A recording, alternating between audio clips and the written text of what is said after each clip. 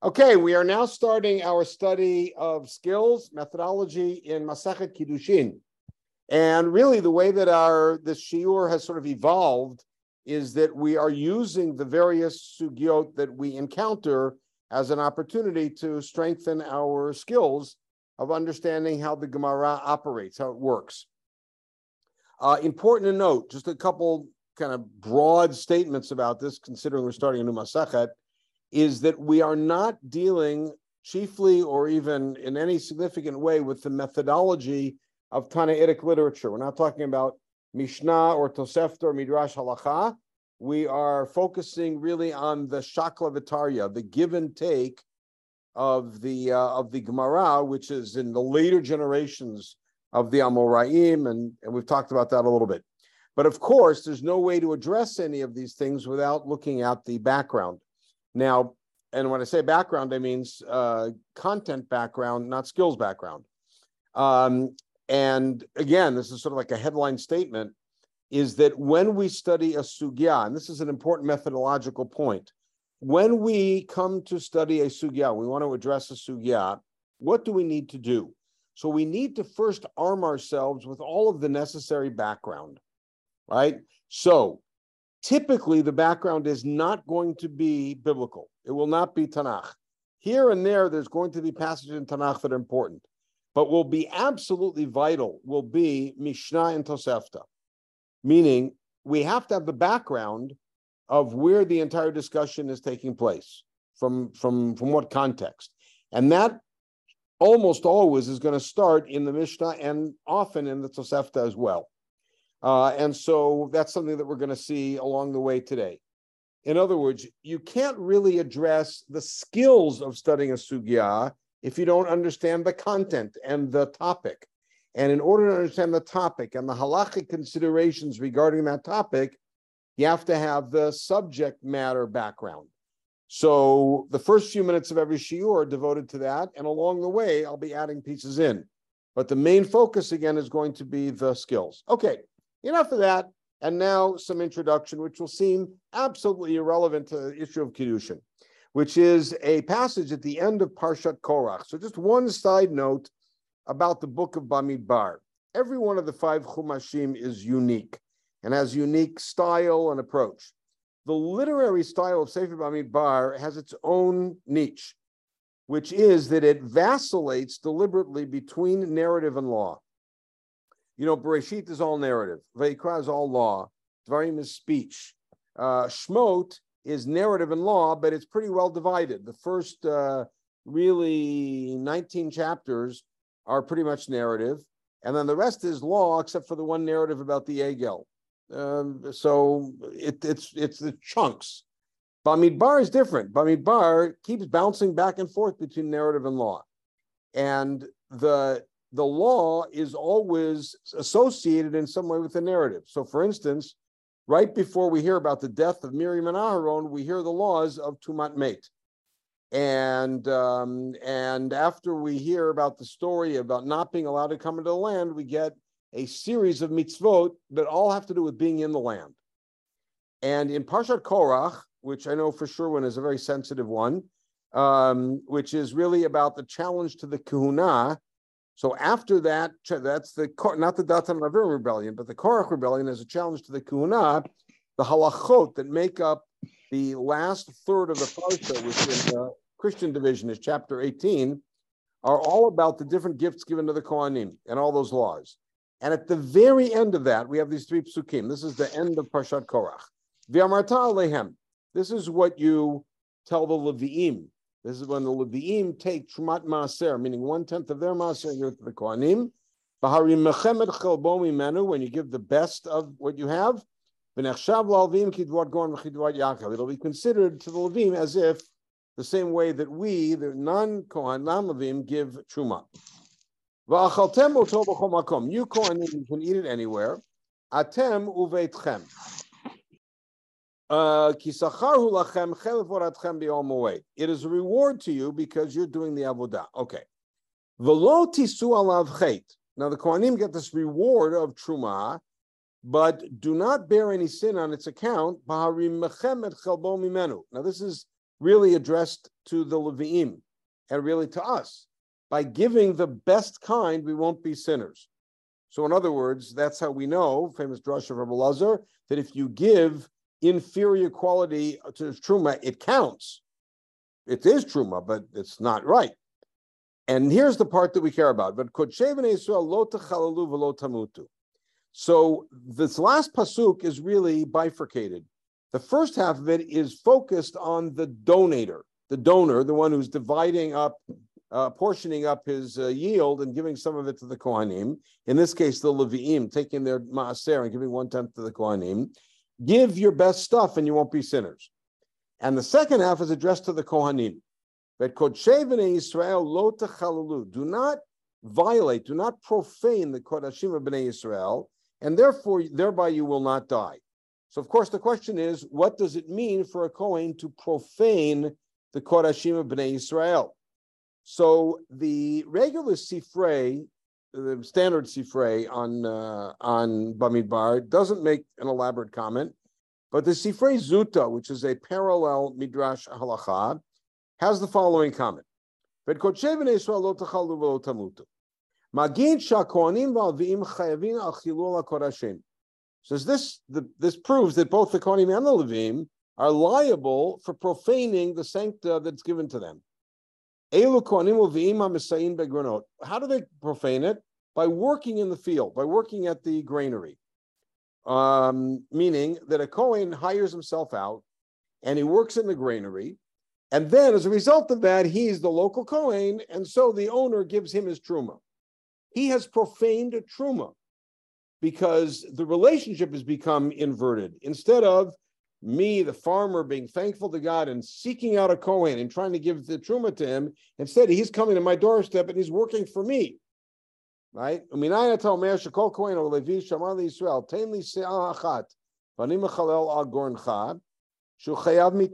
If a Kohen says to a Yisrael, I'll come and work for you, and you give me the truma, he's chayav mitah, and he quotes our pasuk. Now, chayav mitah here is not a legalistic statement; it's sort of a moral statement. And so he really, theoretically, is deserving of death. Okay, that's this notion of Kohen working in the Goren. Now, you'll see it more explicitly in this short passage from the Yerushalmi. The Yerushalmi quotes a Braita. I can't find the original Braita. HaKohanim v'alvim ha'mesayin bebeit ha'granot. If Kohanim and Levim come and work in your granary, ein lahem lo truma v'lo maaser. This is now a legal statement. We're not talking about the ethical thing. Theoretically, you should be deserving of death. Practically, we don't give them trumot and maaserot. In other words, because they have profaned the relationship. V'im natan, if let's say everybody now is agreeable, I'm agreeable, they're agreeable, they'll come work for me, I'll give them the truma, harei zeh chilul. I have just profaned the truma. I, the Yisrael, have profaned the truma by making it as part of a business arrangement. Okay? And so that you see the strong statement about that. We're going to come back to that. I want to show you one other thing that has nothing to do with that. But again, necessary background. I don't know whether you already got your notice, but I have a notice that I've re-snoozed about 4 times, which is to order the Arba Minim for Sukkot. Now, one quick note. Arba Minim this year is going to play out differently than most years. Can anybody tell me why? Arba Minim this year is going to play out differently than most years, and it's true in America and true in Israel. Why? Not the Shemitah. Not because of Shemitah. No. That would have been last year, yeah. Right, because the first day of Sukkot is Shabbat. Right? Now, why does that matter? Because Midoraita, when are we obligated to pick up the Arba Minim? Only on the first day. Only on the first day. In the Mikdash, you're chayev all week. But certainly outside of the old city of Yerushalayim, certainly it's only the first day. And Rabbi Yochanan Zakkai made a takana to do it every day to remember the Mikdash. Okay. So that means that every day that I shake lulav this year is d'Rabbanan. I don't have a doraita obligation this year because we don't shake lulav on Shabbat. That's a sugi by itself. We did that a while ago. Now, this is where things also get thorny. Since the only doraita obligation, which we see from this pasuk in front of us, source 4, is on the first day, and that obligation carries with it a rider, which is ulakachtem lachem bayom rishon, pre-Eitz Hadar, etc., etc. You shall take for yourselves, and take a look at the Sifra, the Torah Kohanim here says, ulakachtem lachem kol achad v'achad lachem mishel lachem. V'lo tagazul mikan amru ein adam yotzei chovato b'yom tov rishon shel chag b'lulavo shel chavero. Etc. Meaning, you cannot fulfill the mitzvah of Arba Minim on the first day with somebody else's lulav. You have to own it. And therefore, if you steal it, therefore, if you borrow it but don't return it, etc., you're not yotzei. Now, it's only on the first day. All right, the rest of the week you can borrow it. You know, it doesn't have to be transaction, etc., because it's a zecher, it's a commemoration. All right, keep that in mind as we go to our sugya. Now, I'm going to ask you again to tell me what we've been doing over the last couple of weeks. What do you see on page 2 in front of you, right on the screen? What do you see? Describe what you see, because for the last 1,000 years or so, we have moved from an oral society to a written society. And so our study is done visually. So what do you see different on the screen? Well, yeah. The right side looks like an outline of the left side. Right. But it's not an outline. It's every single word on the left side is on the right side. Right. So what's the difference? It looks like an outline, right? Paused. Say it again? Paused with paused line by line, so sentence by sentence, and it's color coded. Right. Okay. So it's broken up line by line. Punctuation. There's some punctuation in which I didn't even have punctuation to need it because I made it line by line. It's color coded, right? And I even put how do you call it? I put bullet items next to each one, so you shouldn't get misled by the last 2 lines. So now let's take a look at it. We're going to use the right side. I'm a Rava. Now, who is Rava? Let's be clear. Who is Rava? Because there's a reason I made it red. And it has nothing to do with what political party Rava might have joined. Who is Rava? Where does Rava, when does Rava live? Anybody? He's early, and he's in Bavel. He's in Bavel, and when you say early, do you mean 6 a.m.? What do you mean early? What's early? He's like 200. Okay, you're right. It's actually 4th century, early 300s, but you're close. And he's in Bavel. That's critical. He is what we call an Amora, although that's a misnomer. He is a Chacham in Bavel. Now, what language did they speak in Bavel? Aramaic. Aramaic. They spoke Babylonian Aramaic. In Eretz Yisrael, they spoke Palestinian Aramaic, but they all spoke Aramaic. And when they had discussions in the Beit Midrash, what language did they discuss in? Aramaic. But when they issued rulings, what language are the rulings always in? Nice. Always in Hebrew. Always in Hebrew. Halakha is always in Hebrew, right? Mishnah, Braita, Memra, Shmata, it's always in Hebrew.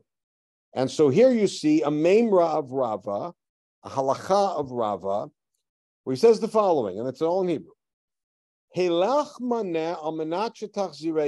Now, I left something out here deliberately, but I'm going to ask you guys to help me make that line even clearer by adding something in. I won't add it in, but what could I have added in that would have made it clearer?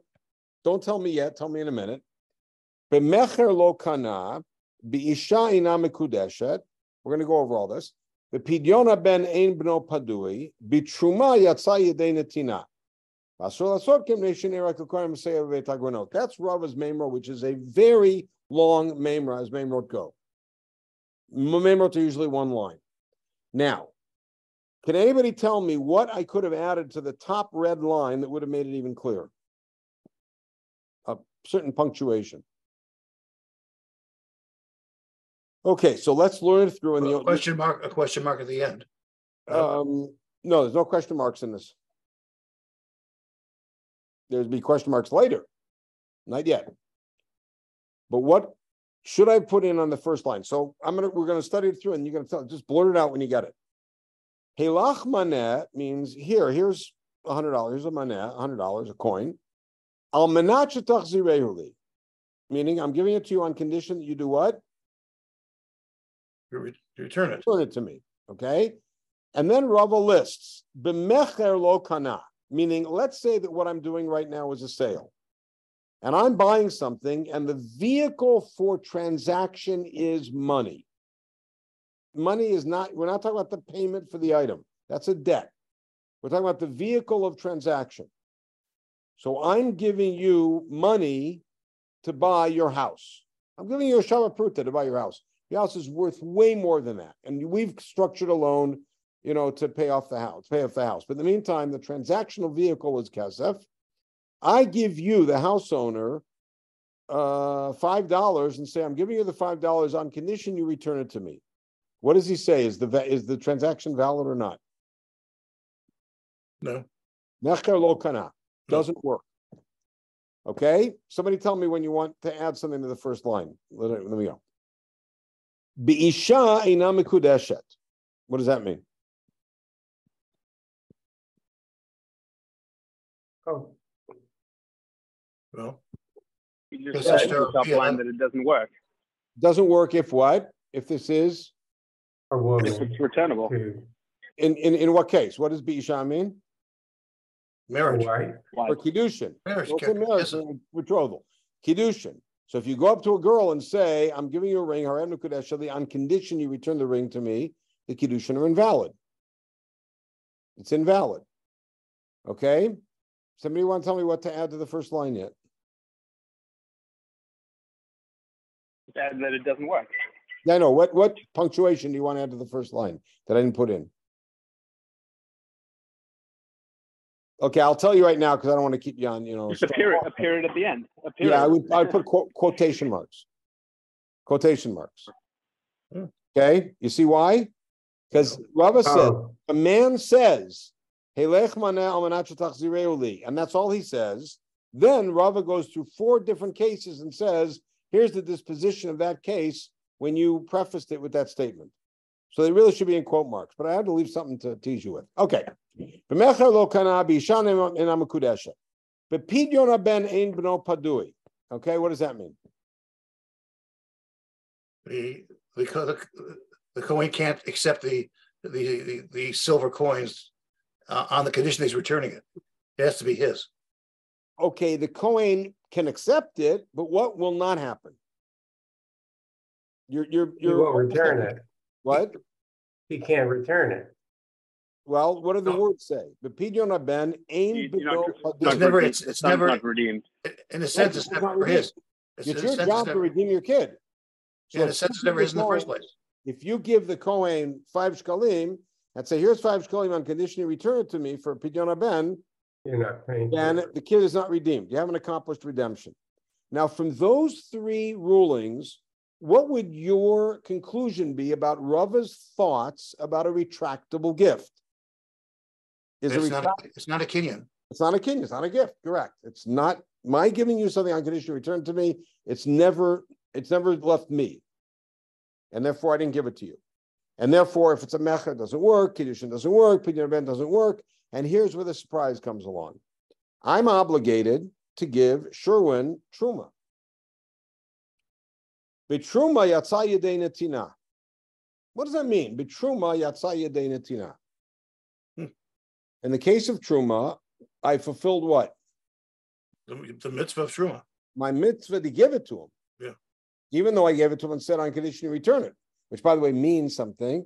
If he returns it to me, then everything's good. If he doesn't return it to me, it's stolen. Because the condition was. I don't understand. I come up to Sherwin and I say, Sherwin, here's my truma for you. I'm giving it to you on condition you return it to me. So in this version, Rava's statement is, I have fulfilled the mitzvah of giving truma to the Kohen. right? Because I gave it to him. You're right. That's why the Gemara is going to do the same thing, Bill, which put its hands up. All right.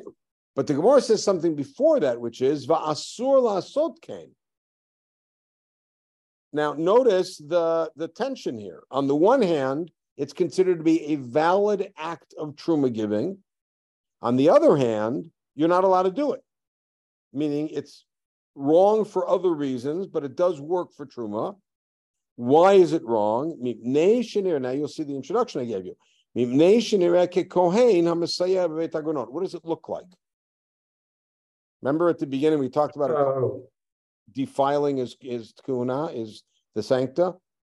What does this look like? What's a kohen hamasayeya b'veit hagranot? Somebody who works in the granary and says, exactly. Very good, Bill. Somebody who works in the granary. So if Sherwin comes to me, I'm the farmer, and says, you know what, I'll work in your granary and then I'll get the truma from you. We said that's wrong. That's not okay. And so therefore, if I come up to Sherwin instead and say, Sherwin, here, do me a favor. Pro forma, accept the truma, but give it back to me.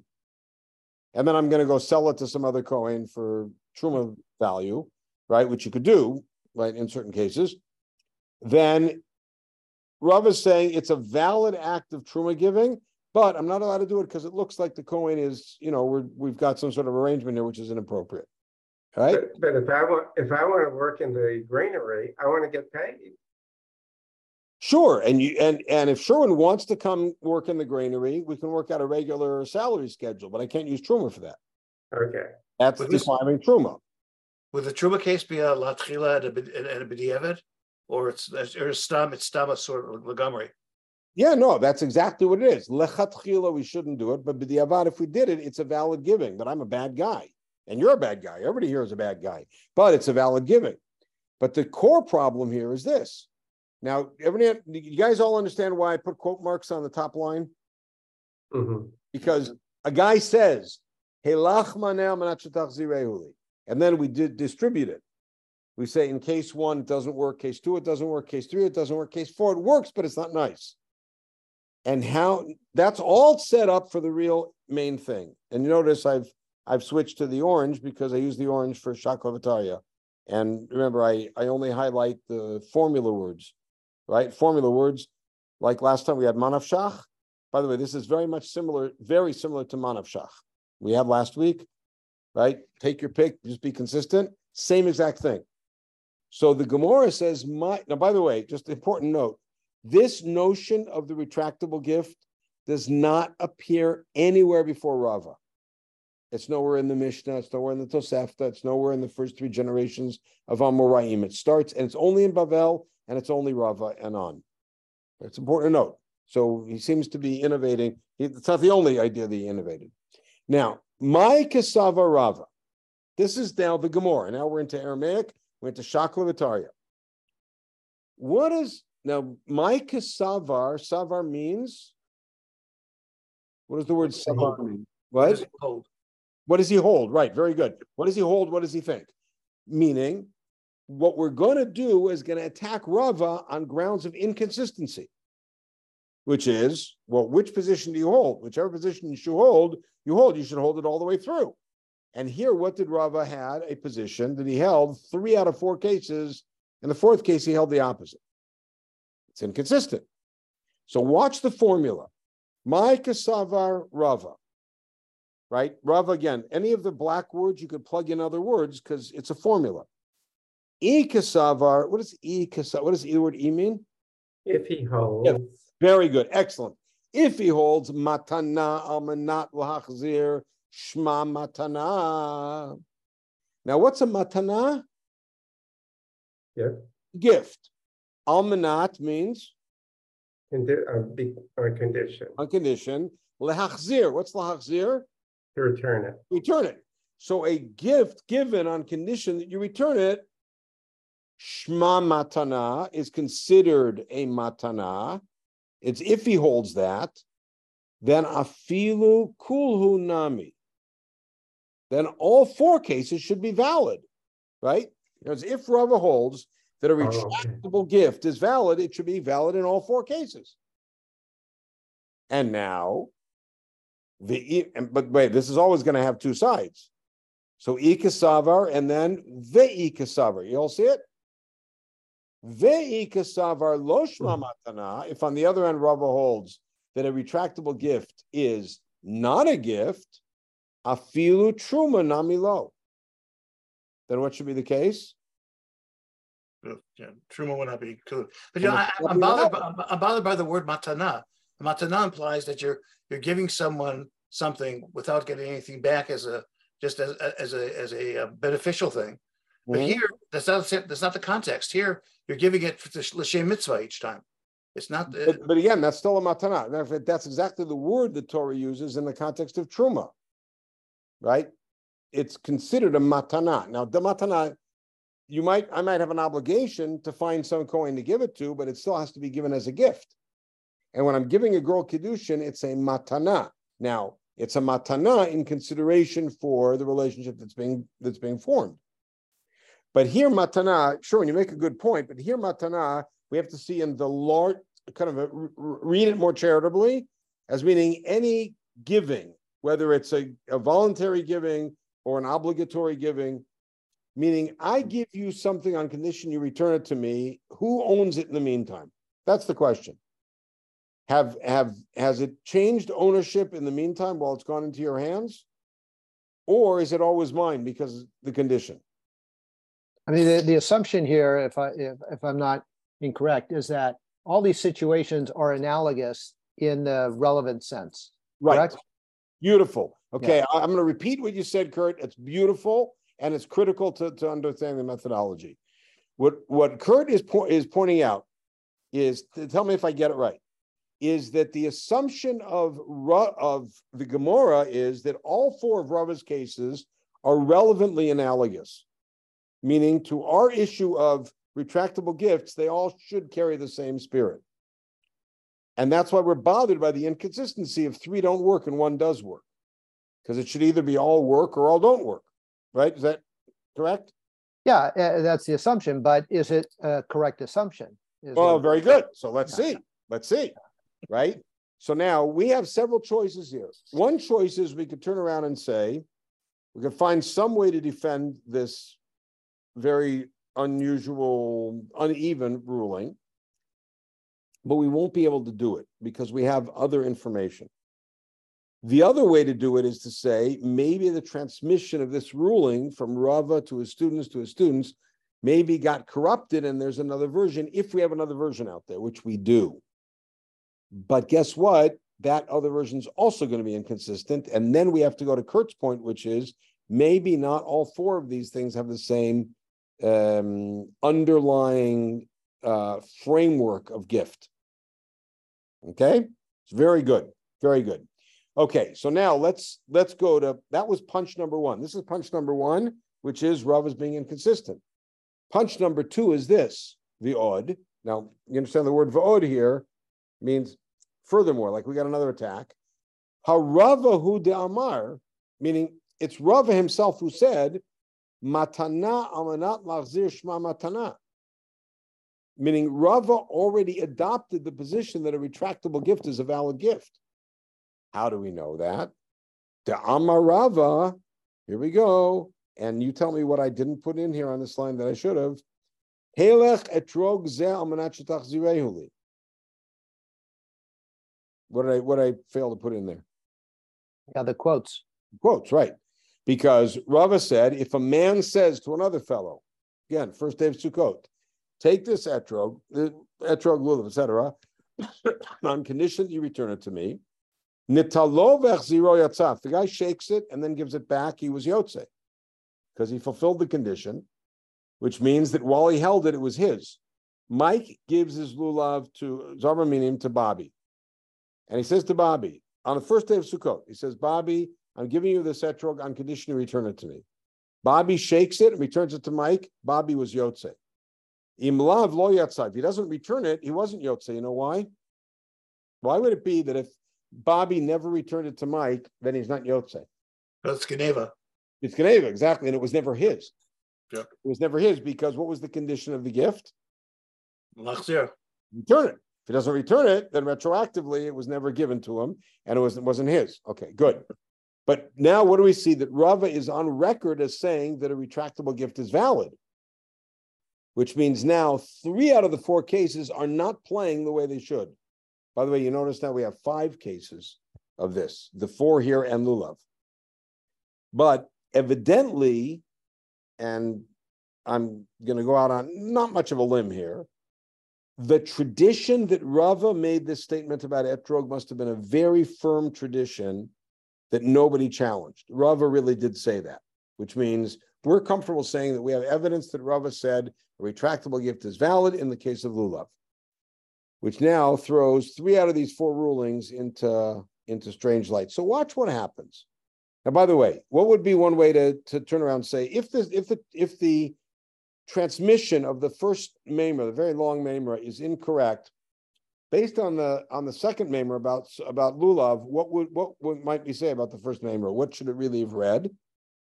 They're all valid, right? That's what we should. They're all valid. They're all valid because we know Rava says a retractable gift is valid. Mecher works, Kiddushin works, Pidyon Haben works, Truma works, and none of them are very nice. All right, fine. Watch what Rav Ashi does. Rav Ashi is 3 generations after Rava. Watch what he does. El Amar Rav Ashi, Bekulhu Kani Levar Meisha. Now we're going to talk again about orality and memory again. And numbers. I'll take you back in a minute. What did Rav Ashi say? Bekulhu Kani Levar Meisha. Somebody take a stab at translating that line.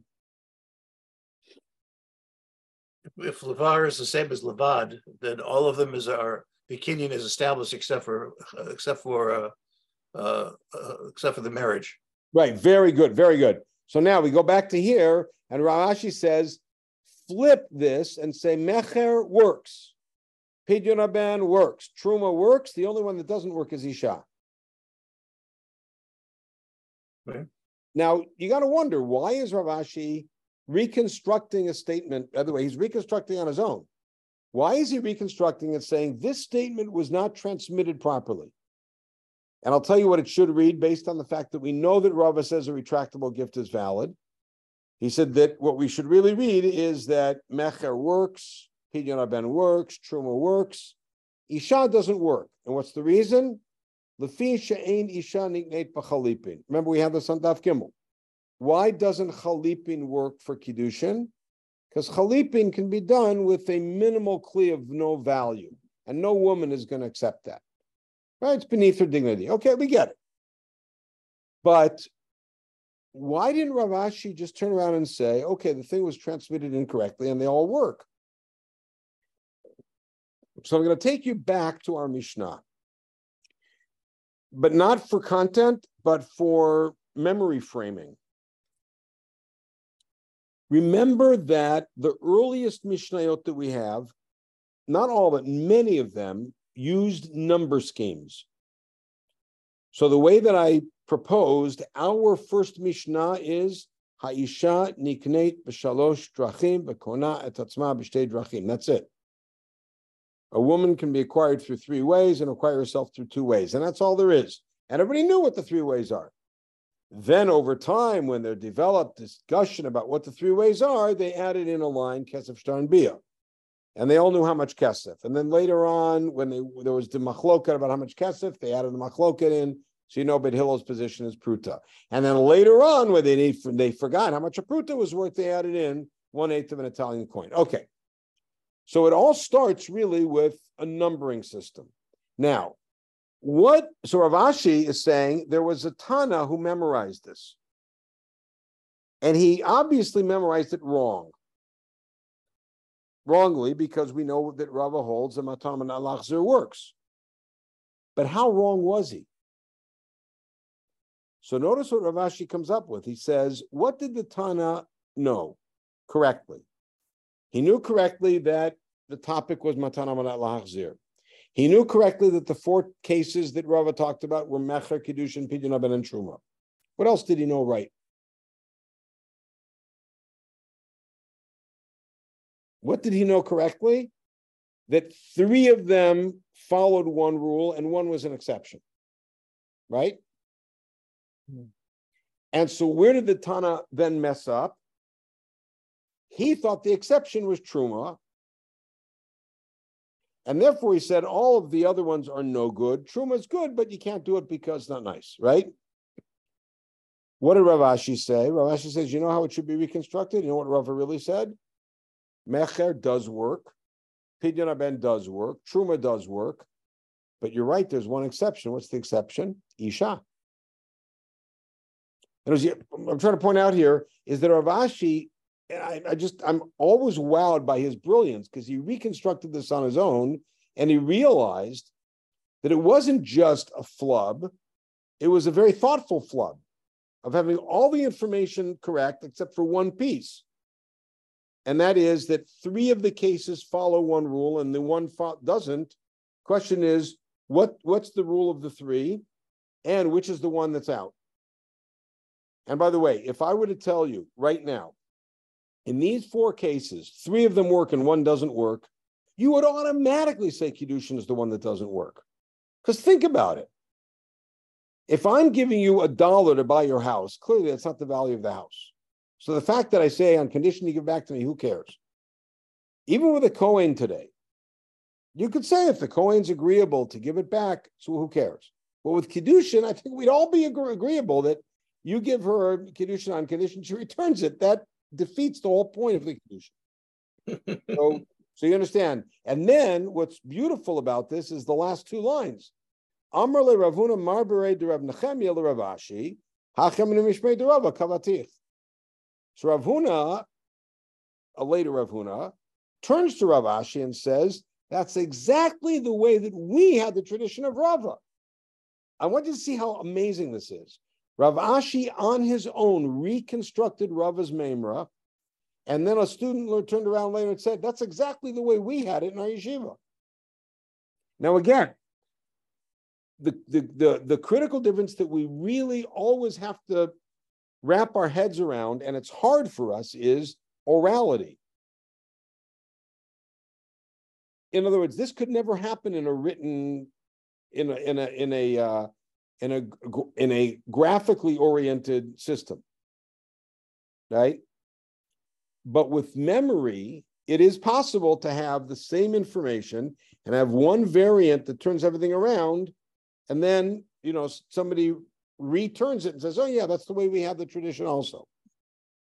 Anyways, that's part 1 of the shiur, and the purpose of this was both to show how the memory system works, but also to teach this particular piece about the Maika Savar as being an attack on inconsistency. And by the way, at the end of the sugya, we end up inconsistent, but not really.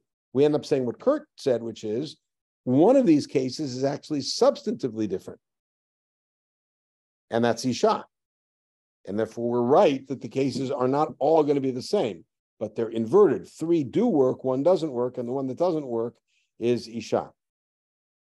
Okay, this makes this very tricky because we're not only trying to understand the structure and logic of the debate, but we're also keeping in mind that maybe an opinion of one of the sages may not have been articulated correctly. I'll say it a little differently, but you're right. Go ahead. It's been transmitted correctly. Yeah. Right. Now we have this, by the way, way more often than I pointed out, but way more often than we think. Where, for instance, I'll give you one example. We have this a lot. We have this in Gittin. We have it in a lot of places. Rabbi Yochanan is famous for saying, you all know this, halacha kistam mishnah, right? Rabbi Yochanan is famous for saying, whenever you have a stam mishnah, meaning a mishnah with no attribution, that's the halacha, right? That's Rabbi Yochanan, famous statement. And then from time to time, we have Rabbi Yochanan ruling in favor of a breita or in favor of a second opinion in a mishnah, not the stam. And we raise it and we say, how can you, Rabbi Yochanan, rule like Shimon Gamliel here? We have Rabbi Yochanan on record saying halacha kistam mishnah, Remember the answer? Trei Tanoi Aliba de Rabbi Yochanan, or Trei Amoroi Aliba de Rabbi Yochanan, meaning there were two different traditions about Rabbi Yochanan said. By the time we're having this discussion, Rabbi Yochanan is hundreds of years gone. He's not unavailable, unless you want to go to Eindor and do that.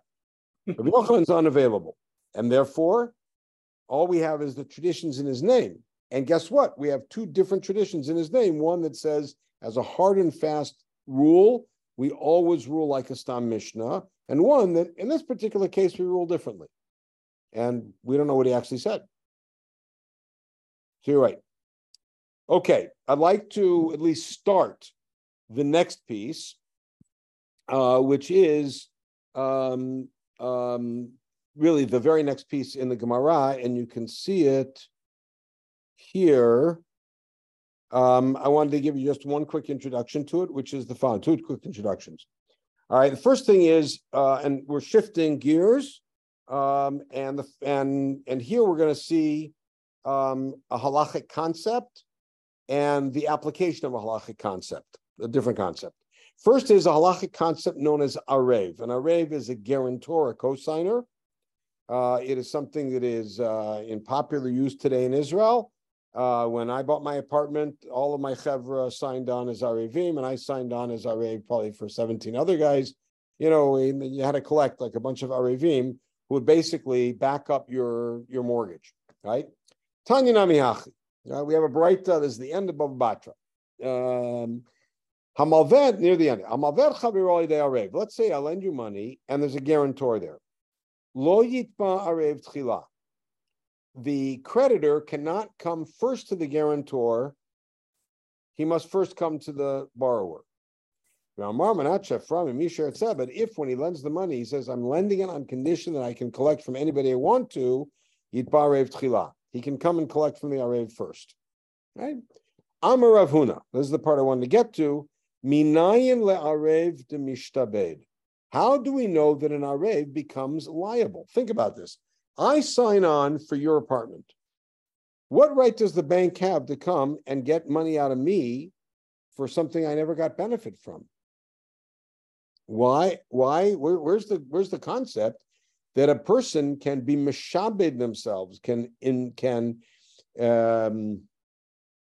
obligate themselves without having received anything in kind?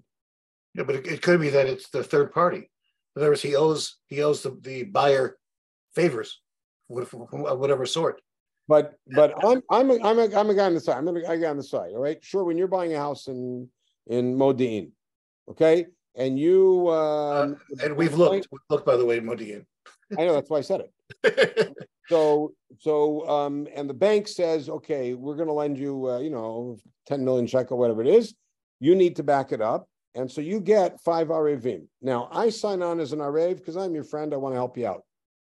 But what halachic mechanism is there, or what background is there that says that I'm actually on the hook? I signed my name as a good guy. And the answer is dichtiv anochi ervenu miyadi tevakshenu. The word arev actually shows up in the parsha of Yehuda and Binyamin. When Yehuda comes up to his father after waiting a couple of years and all the food running out and says, we can't go down without Binyamin, and Yaakov says, you can't do it. And Yehuda says, Anochi ervenu, I will be his guarantor. Miyadi tevakshenu, meaning if something happens to him, that's on me. And that's exactly the attitude that Yehuda takes later on, even though Binyamin seemingly puts himself in hot water for apparently taking the goblet. That's not what happened. Nonetheless, Yehuda is on the hook, which leads to that famous standoff. So you see here that the notion of arev, even though it's a halachic notion about money, is anchored in personal liability, not financial liability. Okay, that's part one. Part two, separate from that, is a Mishnah that we're going to get to in a couple of weeks. It's on Daf Chafbet. It's the third Mishnah in Kiddushin. And that is Eved Kna'ani. Remember I told you that the first half of the first parak is called Parak HaKinyanim. Isha, Yivama, Eved Ivri, Ama Ivriya, Eved Kna'ani, Behemagasa, Behemadaka, Chalipin, Nachasim Shishtam Amchrayut, all of the different things and how they're acquired. Eved Kanani. How do you acquire an Eved Kanani? So you can give the owner of $1, and then later on you own whatever 10,000, whatever you agree on. But again, that's the kesef here as the transactional vehicle. Ubishtar, ubachazaka. So that means the owner says to me, "I'll sell you my Eved, lech chazeku kni," and then I tell the Eved, "Okay, go shine my shoes." The Eved becomes mine. In the meantime, we've still worked out. I owe him $10,000, whatever. But here's the part we care about for our purposes. V'konet atzmo. How does an Eved Kanani acquire himself? Meaning, go free. B'kesef al yedei acherim. Meaning, some outside person comes in with kesef, goes up to the master and says, "Here's $10,000 for your slave." Uvishtar al yedei atzmo. Meaning, you can give the Eved the shtar himself, just like a get. Right? It comes simultaneously with his freedom. Divrei Rab Meir. V'chachamim omrim b'chesef al yedei atzmo.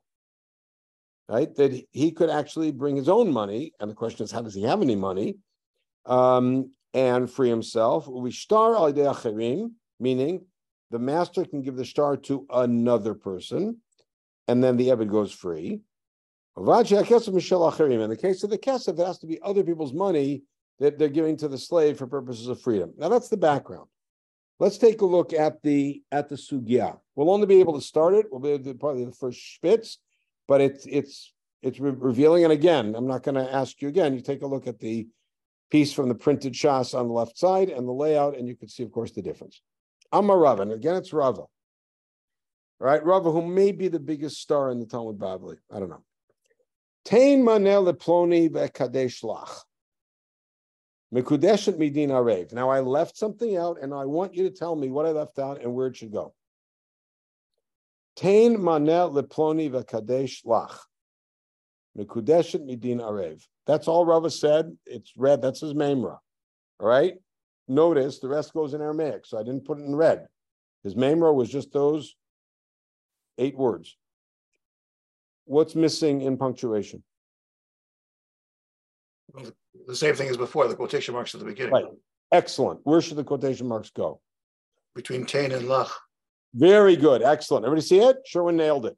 Tain maneh leploni v'kadesh lach, meaning a girl says to a guy. Susie says to Mike, "Mike, give $100 to Bobby, and I will be mitkadesh to you." And then Rava's ruling is mikudeshet, meaning it's valid. Midin arev, meaning the Kiddushin are valid because the principle of arev is operating here. Now let's see how that works. Now let's think about it. In a normal case, who gives who money, and how does Kiddushin work? First of all, in a normal case, how many players are there in Kiddushin? 2. 2. That's it. A guy and a girl. And who gives who the money? Guy gives the girl the money. Guy gives the girl money and says, "Harem kudeshet," and she says yes, and they go off into the sunset. That's great. How many players are in our story? 3. 3. There's Mike, who wants to marry Susie, and there's Bobby, who's some neighbor, right? Mike comes up to Susie and says, "I want to marry you." Susie says, "You know what? Give $100 to Bob, and that'll be Kiddushin to me."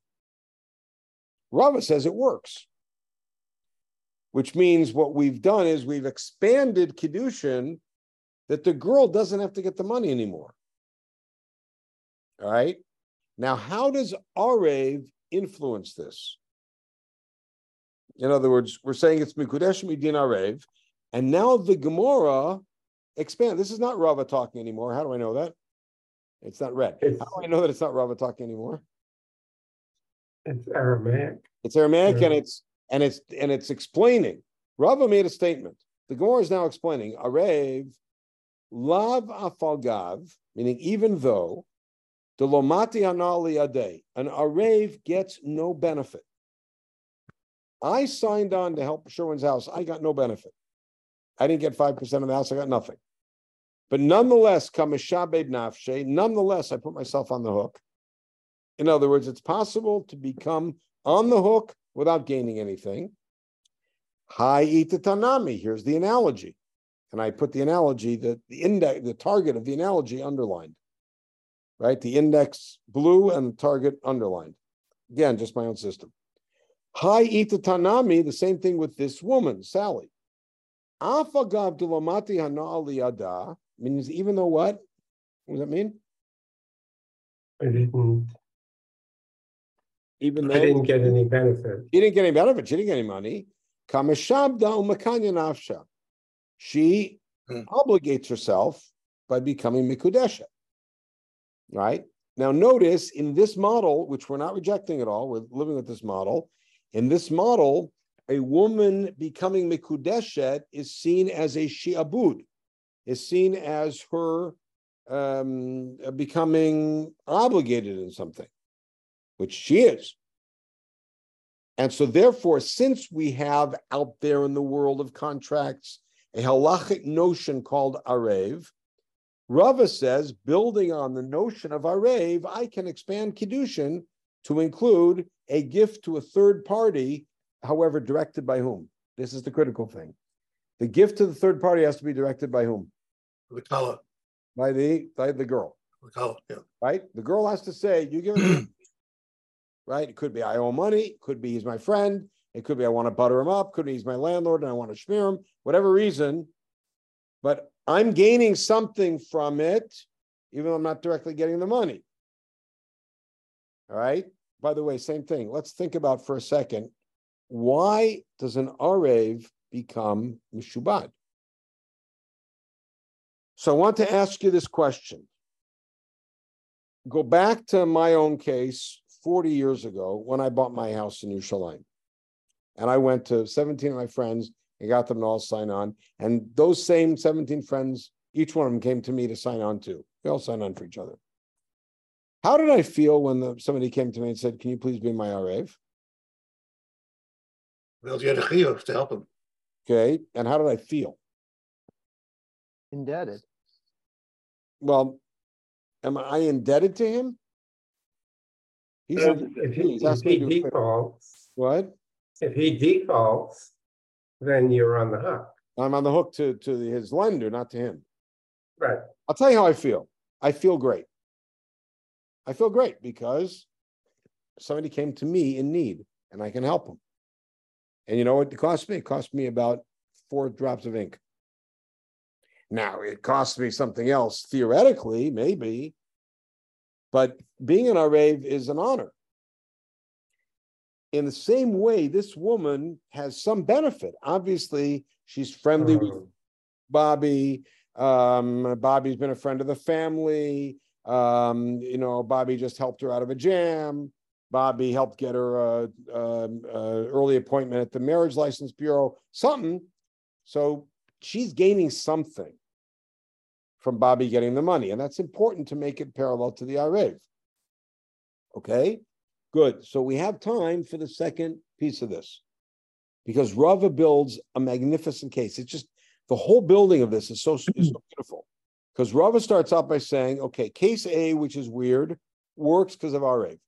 Case B that we're going to see in a minute which is weird, works also because of something else. And then I'm going to mix them together and show you that an even weirder case works because you just put 2 principles together. It's great. Now, Helach maneh v'hitkadshi leploni. There's your quotes. Who's talking to whom?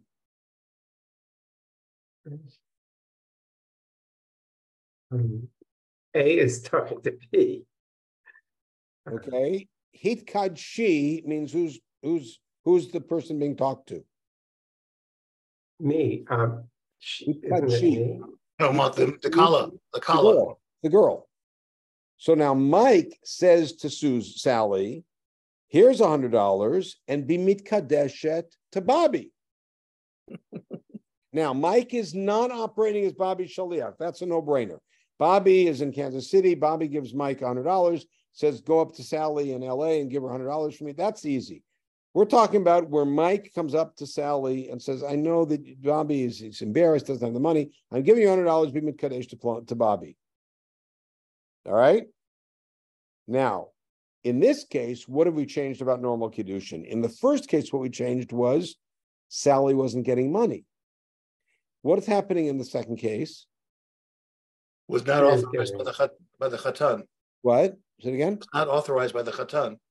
Maybe it's okay, but you're on the right track, but take it one step further. In a normal case, who gives the money? Man to the wife, to the woman. Mike to Sally, right? Mike, who's going to marry Sally, Mike gives Sally money. In the first case, Mike gave it to Bobby instead at Sally's direction. That worked. Now, Mike gives money to Bobby and Sally is mitkadesh to Bobby, which means Bobby has not laid any money out. So notice what we've expanded. In the first case, we expanded the recipient. And in the second case, we expand the donor. In the first case, we expanded the recipient, doesn't have to be the girl. It can be somebody the girl wants to get the money. And in the second case, we expand the donor, that the donor doesn't have to be the guy. It could be some other guy. All right? So are you saying that the person who's marrying Sally doesn't have to give Sally money? That's right. Right. Okay. Where's that from? Mikudeshet midin Eved Kanani.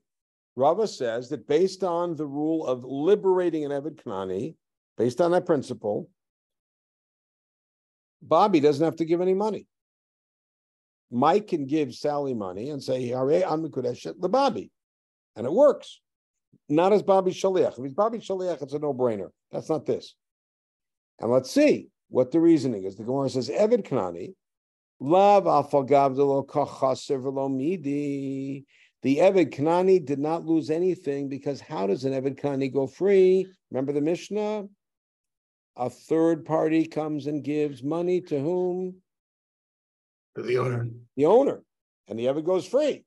So the Eved didn't lose anything, kakani nafshe, and yet he acquires his own freedom. Hi Gavranami, this guy who's marrying Sally, Alpha Gavlo Kachosav Lomidi, he didn't lose anything because Mike paid for him. Kakani Lala, he acquires this woman. Now, interesting is they make a parallel between acquiring your own freedom and acquiring a wife. These cases are quite different. Because in the case of the Eved Kanani, he's acquiring his own self. Yeah, and then the other one is without Rashut. The alleged Chatan never asked to marry her. No, again, that we're going to sidestep that problem of what's Bobby's role here. I'm going to make up a scene for you just to put that to a little rest, which is Bobby has confided in Mike and lets Sally know, I really want to marry you, I just don't have any money.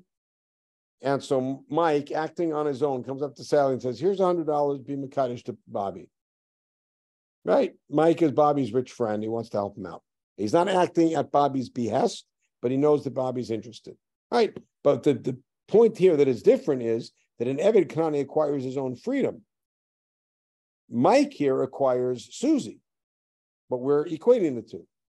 Because the principle is the same, which is I can acquire a person, as it were, personhood, without expending money. I can be an Eved Kanani, somebody else pays money, and I acquire myself. I am a girl, I am a guy, and I acquire this girl without me giving any money. Somebody else gave the money. Right? Which leads Rava to the following piece, which I'm going to leave you with, which is, and this is what's really beautiful, Tain manel ploni v'kadesh ani lo. Now, here we go. Remember, in the first case, we expanded the recipient. In the second case, we expanded the donor. Now let's do both. Just put it together. If the recipient doesn't have to be the girl and the donor doesn't have to be the guy, watch this. Tain manel ploni v'kadesh ani lo. Susie says to Mike, give money to Bobby and I'll be mitkadesh to Bobby. Which means Bobby's not giving any money. Susie's not getting any money. Mikudeshet midin shnehem. Rava says if you put the two principles together, those Kiddushin will work too. It's brilliant because Rava has just built up step by step a logical building, an analogical building built on the analogy from Arev, an analogy from Eved Kanani, and then putting them together and saying, If the recipient doesn't have to be the girl, it can be somebody the girl directs it to. And the donor doesn't have to be the guy. It could be a friend of the guy who's doing it on his behalf, or doing it to help him. Then how about both together? Sally says to Mike, give money to Bobby and I'll be Mikadesh to Bobby, which, by the way, now becomes, if you step away from it, somewhat bizarre, is that Bobby's getting money along with the girl instead of giving money to get the girl. And it says, and then the Gemara goes through the arguments back and forth, which, of course, we've run out of time. Don't we have the same question? I mean, is the analogy an apt analogy? Yeah, so Rava is buying that's 100% apt analogy, which leads us to a much larger discussion about what Kinyan Kiddushin is and why, and that's part of what the whole dapim that we're dealing with these days are. What is the nature of Kinyan Kiddushin? And why even use the word Kinyan? And you don't really own the girl. She's not your chattel. So why do we use the word Kinyan? And how does that work? That's something that maybe we'll pick up in a later dive if we decide to go more theoretically than skills-wise. But you have to let me know. In any case, what we've done over the course of the last hour is let's do this. What we've done over the course of the last hour is to take a look at a sugya, two sugyot. One is Matanam al-Achzir, and the other is Kiddushin Midin Arev Ebeknani in both. And what we've done is also take a look at the chronological layers in the Gemara to see the role of the Memrot in the discussion back and forth, and along with that, cut into some real interesting concepts, and all anchored in the principle that that halacha is an integrated system. And therefore, if something works in contracts, it works in Kiddushin. If something works in liberating a slave, it works in Kiddushin. In other words, unless you can demonstrate an inherent disanalogy, then we assume analogy and we assume application across the board.